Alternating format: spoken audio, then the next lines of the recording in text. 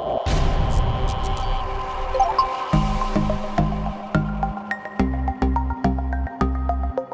everybody, welcome back to Divine Data. Today I have Shannon Ewing here with us. Today she is a blockchain humanitarian. How are you, Shannon? I'm awesome. Thank you for having me, Samantha. Yeah, thank you so much for coming on.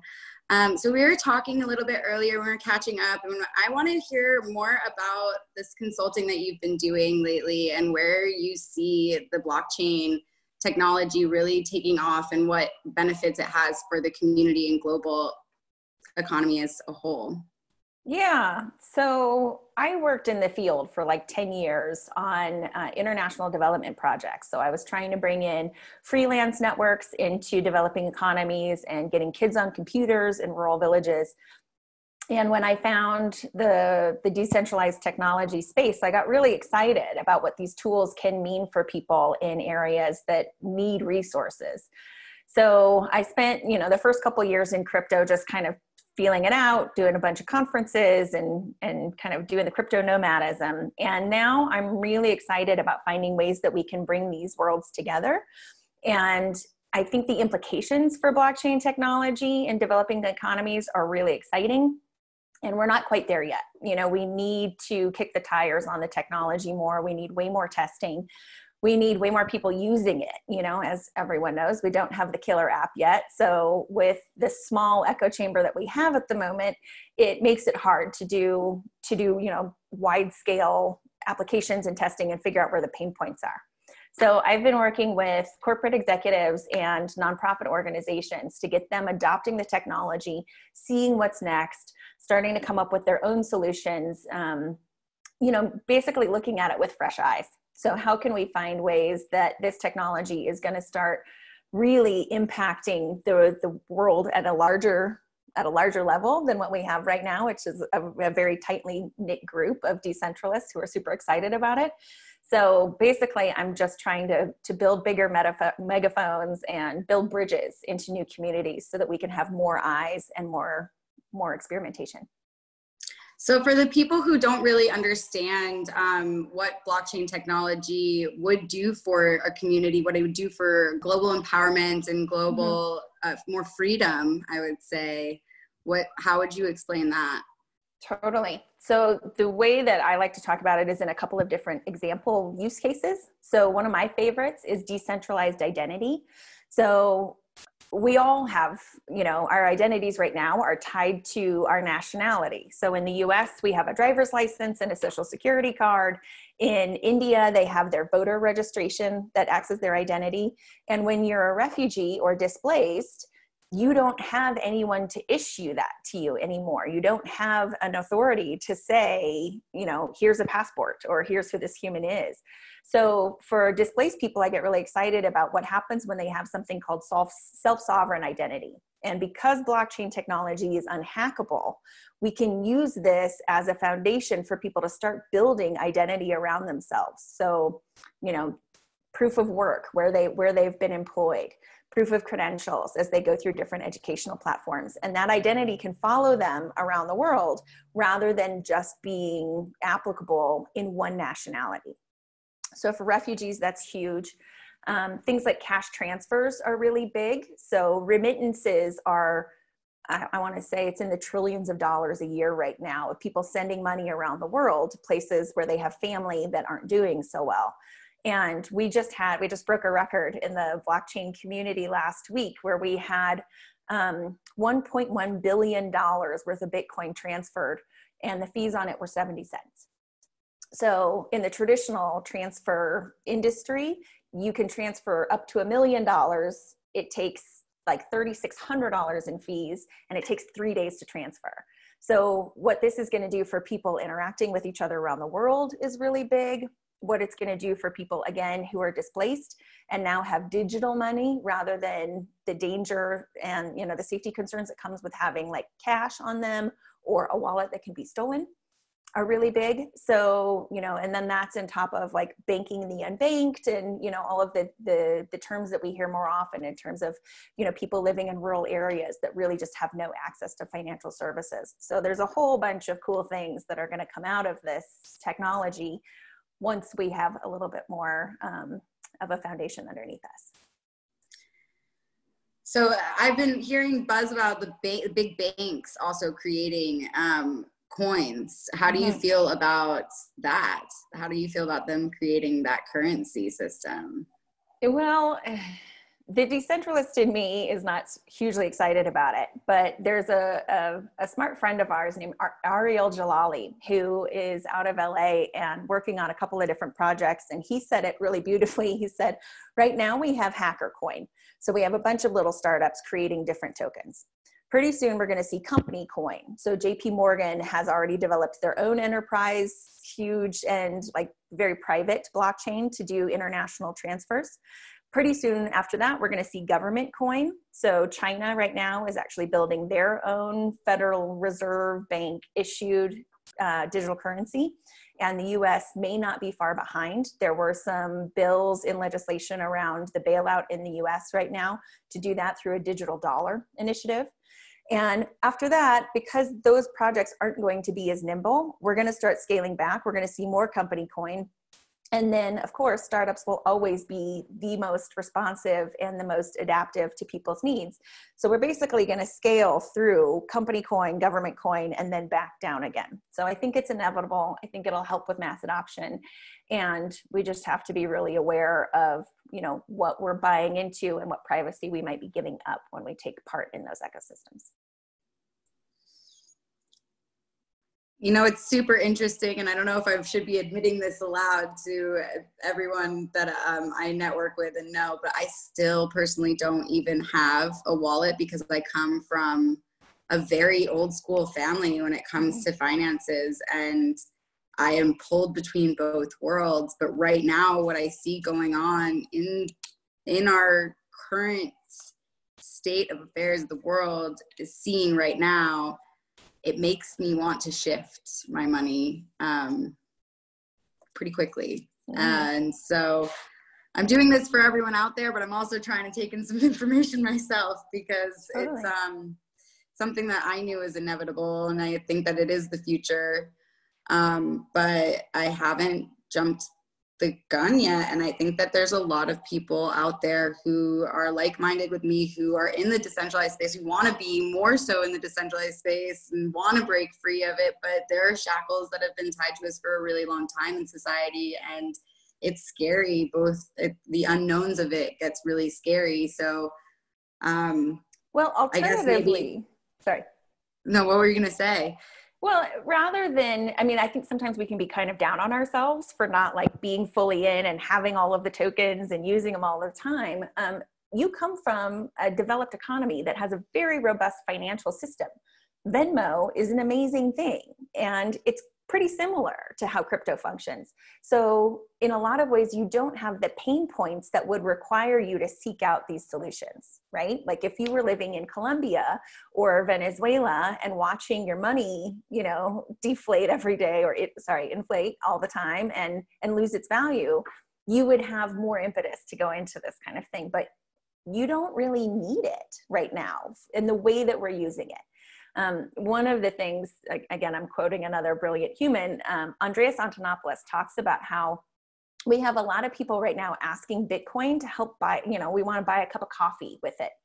Well, that's thinking about the way that we used to use money in a new system that's going to be entirely different, right? Like money right now is in batches. I have one commodity and I have a batch of money and we trade for those things.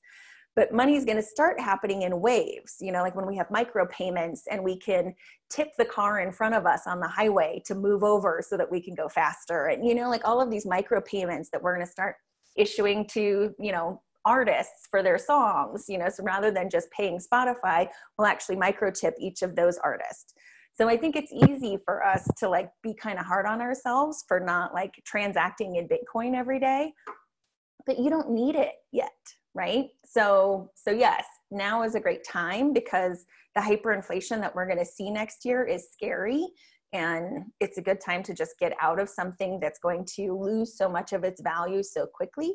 But you know, especially in Europe, in the US, like we have very robust systems. So you haven't needed it. And And it's really, at that point, it's philosophical rather than a practical use. So, you know, I don't know, go easy on yourself is what I would say there.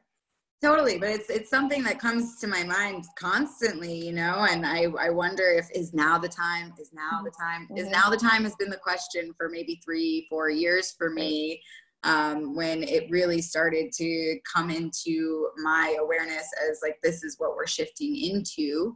But I still feel, yeah, that shift that's happening. So maybe that's why I haven't done it yet. Cause I'm like, I'll wait until it's like needed, but is now the time? I don't know. Well, a question that I'm getting quite often right now from my clients is like, okay, Shannon, if this is such a great thing, if crypto is such a big deal, why aren't we seeing the price of Bitcoin like going through the roof? Well, in a recession, cash is king. Everybody has moved out of their easily convertible positions. They've liquidated what they can. We've actually seen an increase in cash in the last couple of months, which is weird in a time of like contagion. You would think that people wouldn't want to be touching it. So the price is a little bit lower. We're down from the beginning of the year. So without giving you investment advice, I would say now is a great time. And yeah, the next 6 months are going to be a really interesting ride.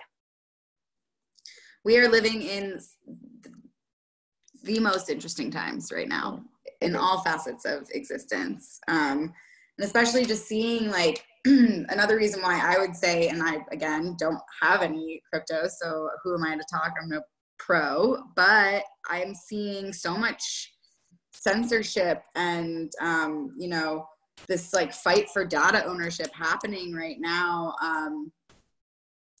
constantly. And like even the smallest accounts on like Instagram and Facebook are being censored and things are getting taken down, and you're not allowed to post about, apple cider vinegar being healthy for you. And so am I going to soon find a day where they tell me, well, you can't use your money for that because it's it doesn't go in line with what mainstream media wants you to think, or what the government might want you to think, or whatever it may be that's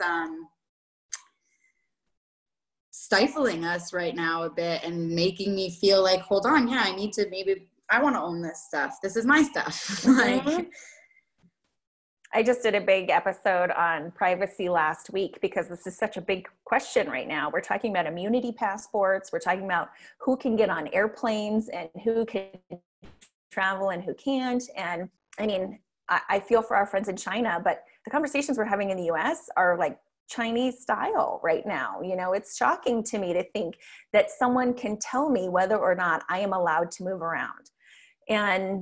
And it's really important that we have this conversation, you know, like what you're hosting right now is really important on both a national scale in the US, but a global scale of like, what are we willing to put up with right now? Because as we saw in 9/11, most of the things that we put in that are temporary, you know, measures because of a crisis never go away. You know, like we are still taking our shoes off and waiting hours in line at TSA 20 years later.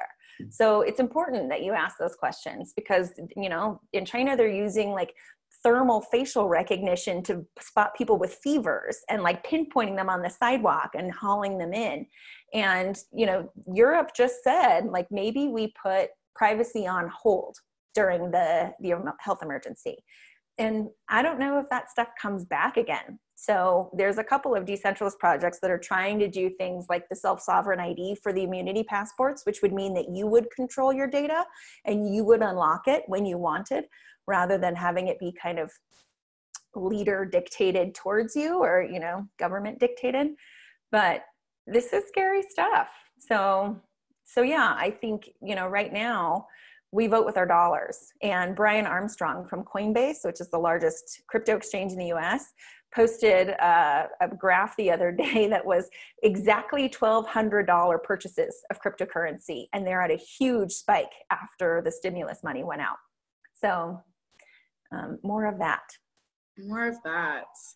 Yeah, I'm really feeling that this whole pandemic is bringing about the remembrance or understanding of self-sovereignty in general, and becoming your own leader and taking back that power, and remembering that like we are born with this free will to come together and try and make a difference in what's going on. And if we have to adapt to these new rules, then let's adapt to these new rules with our own solutions instead.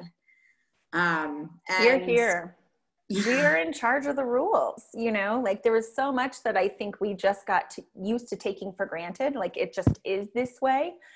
You know, we couldn't have fluids or, you know, big liquids on airplanes until overnight we could have family size bottles of, you know, disinfectant and antibacterial gels. You know, we couldn't push different legislation around the FDA through until overnight they were pushing all these trials through. You know, like this is a reminder that there are people behind these rules. These are not set in stone.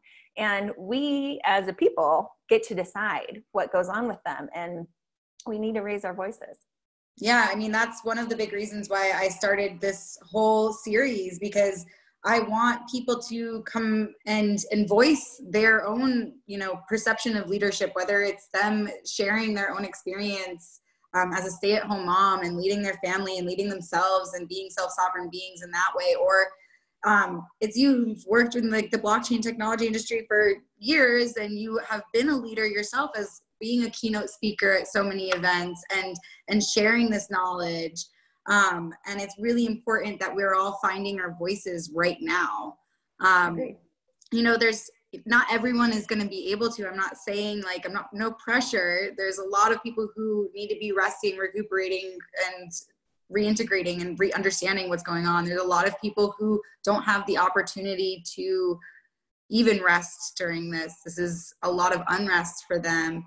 But for the people who are feeling inspired and initiated and catalyzed to do it and activated to start speaking and really start taking back that power, I think it's super important that we start holding hands and doing that while also being self-sovereign people. We have to remember community and unity, and this is a global thing. Like I keep seeing it as this kind of scary global Chinese dynasty, and I don't want that. Like that's not what we want for the world.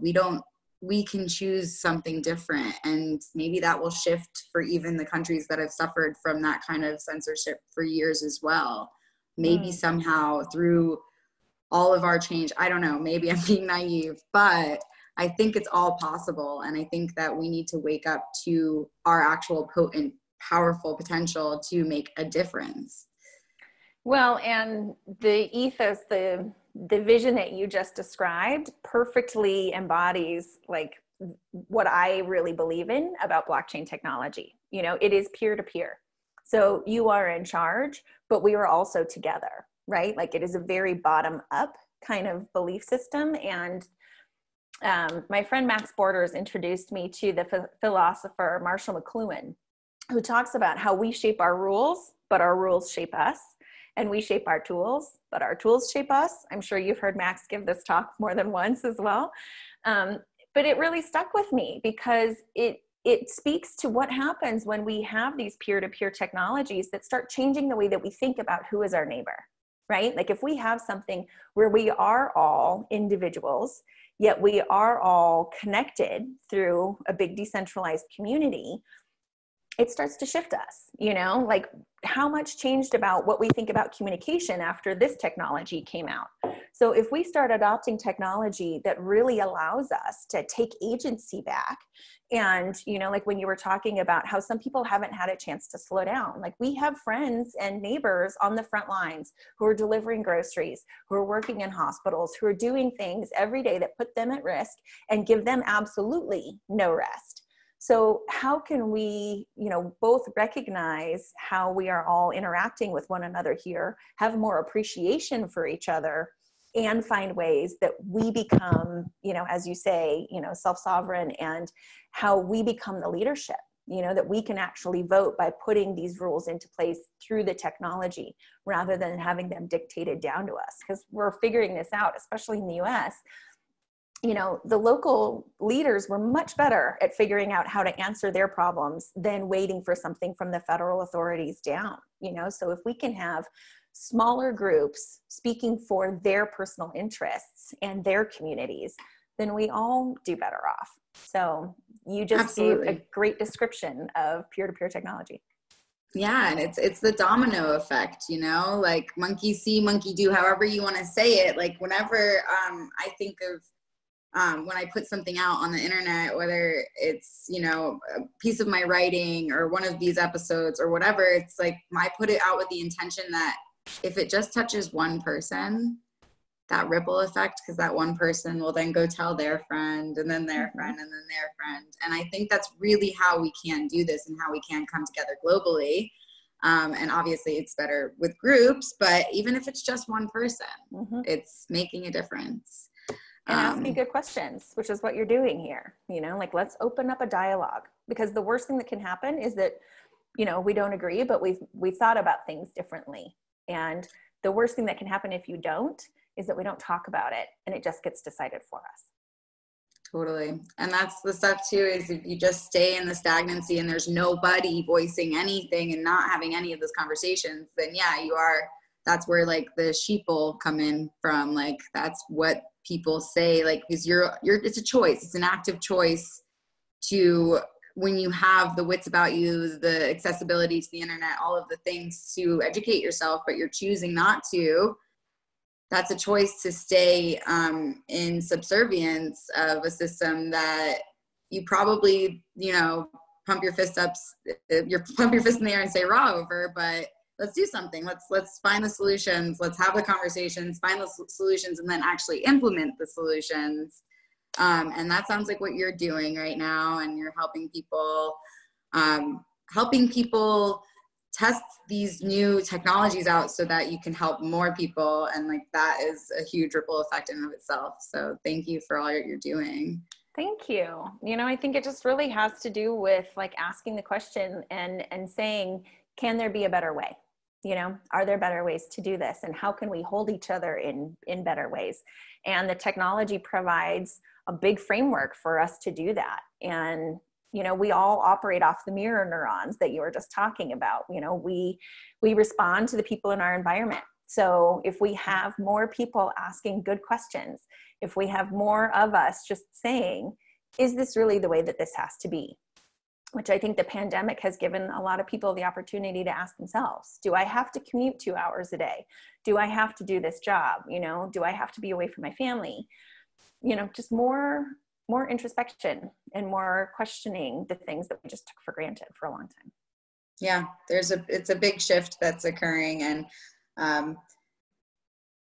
it's also, I wanted to thank you for showing me a new light about blockchain technology. I didn't even mention this, but like, blockchain for refugees wasn't something that came to my mind. I always thought of blockchain as something was like, you had to, like, only wealthy people can access it. And obviously you're saying like the technologies are still so new and we're moving towards a space where it's going to be, but I'm really looking forward to the shift where people can see that it's not like going to be this exclusive community.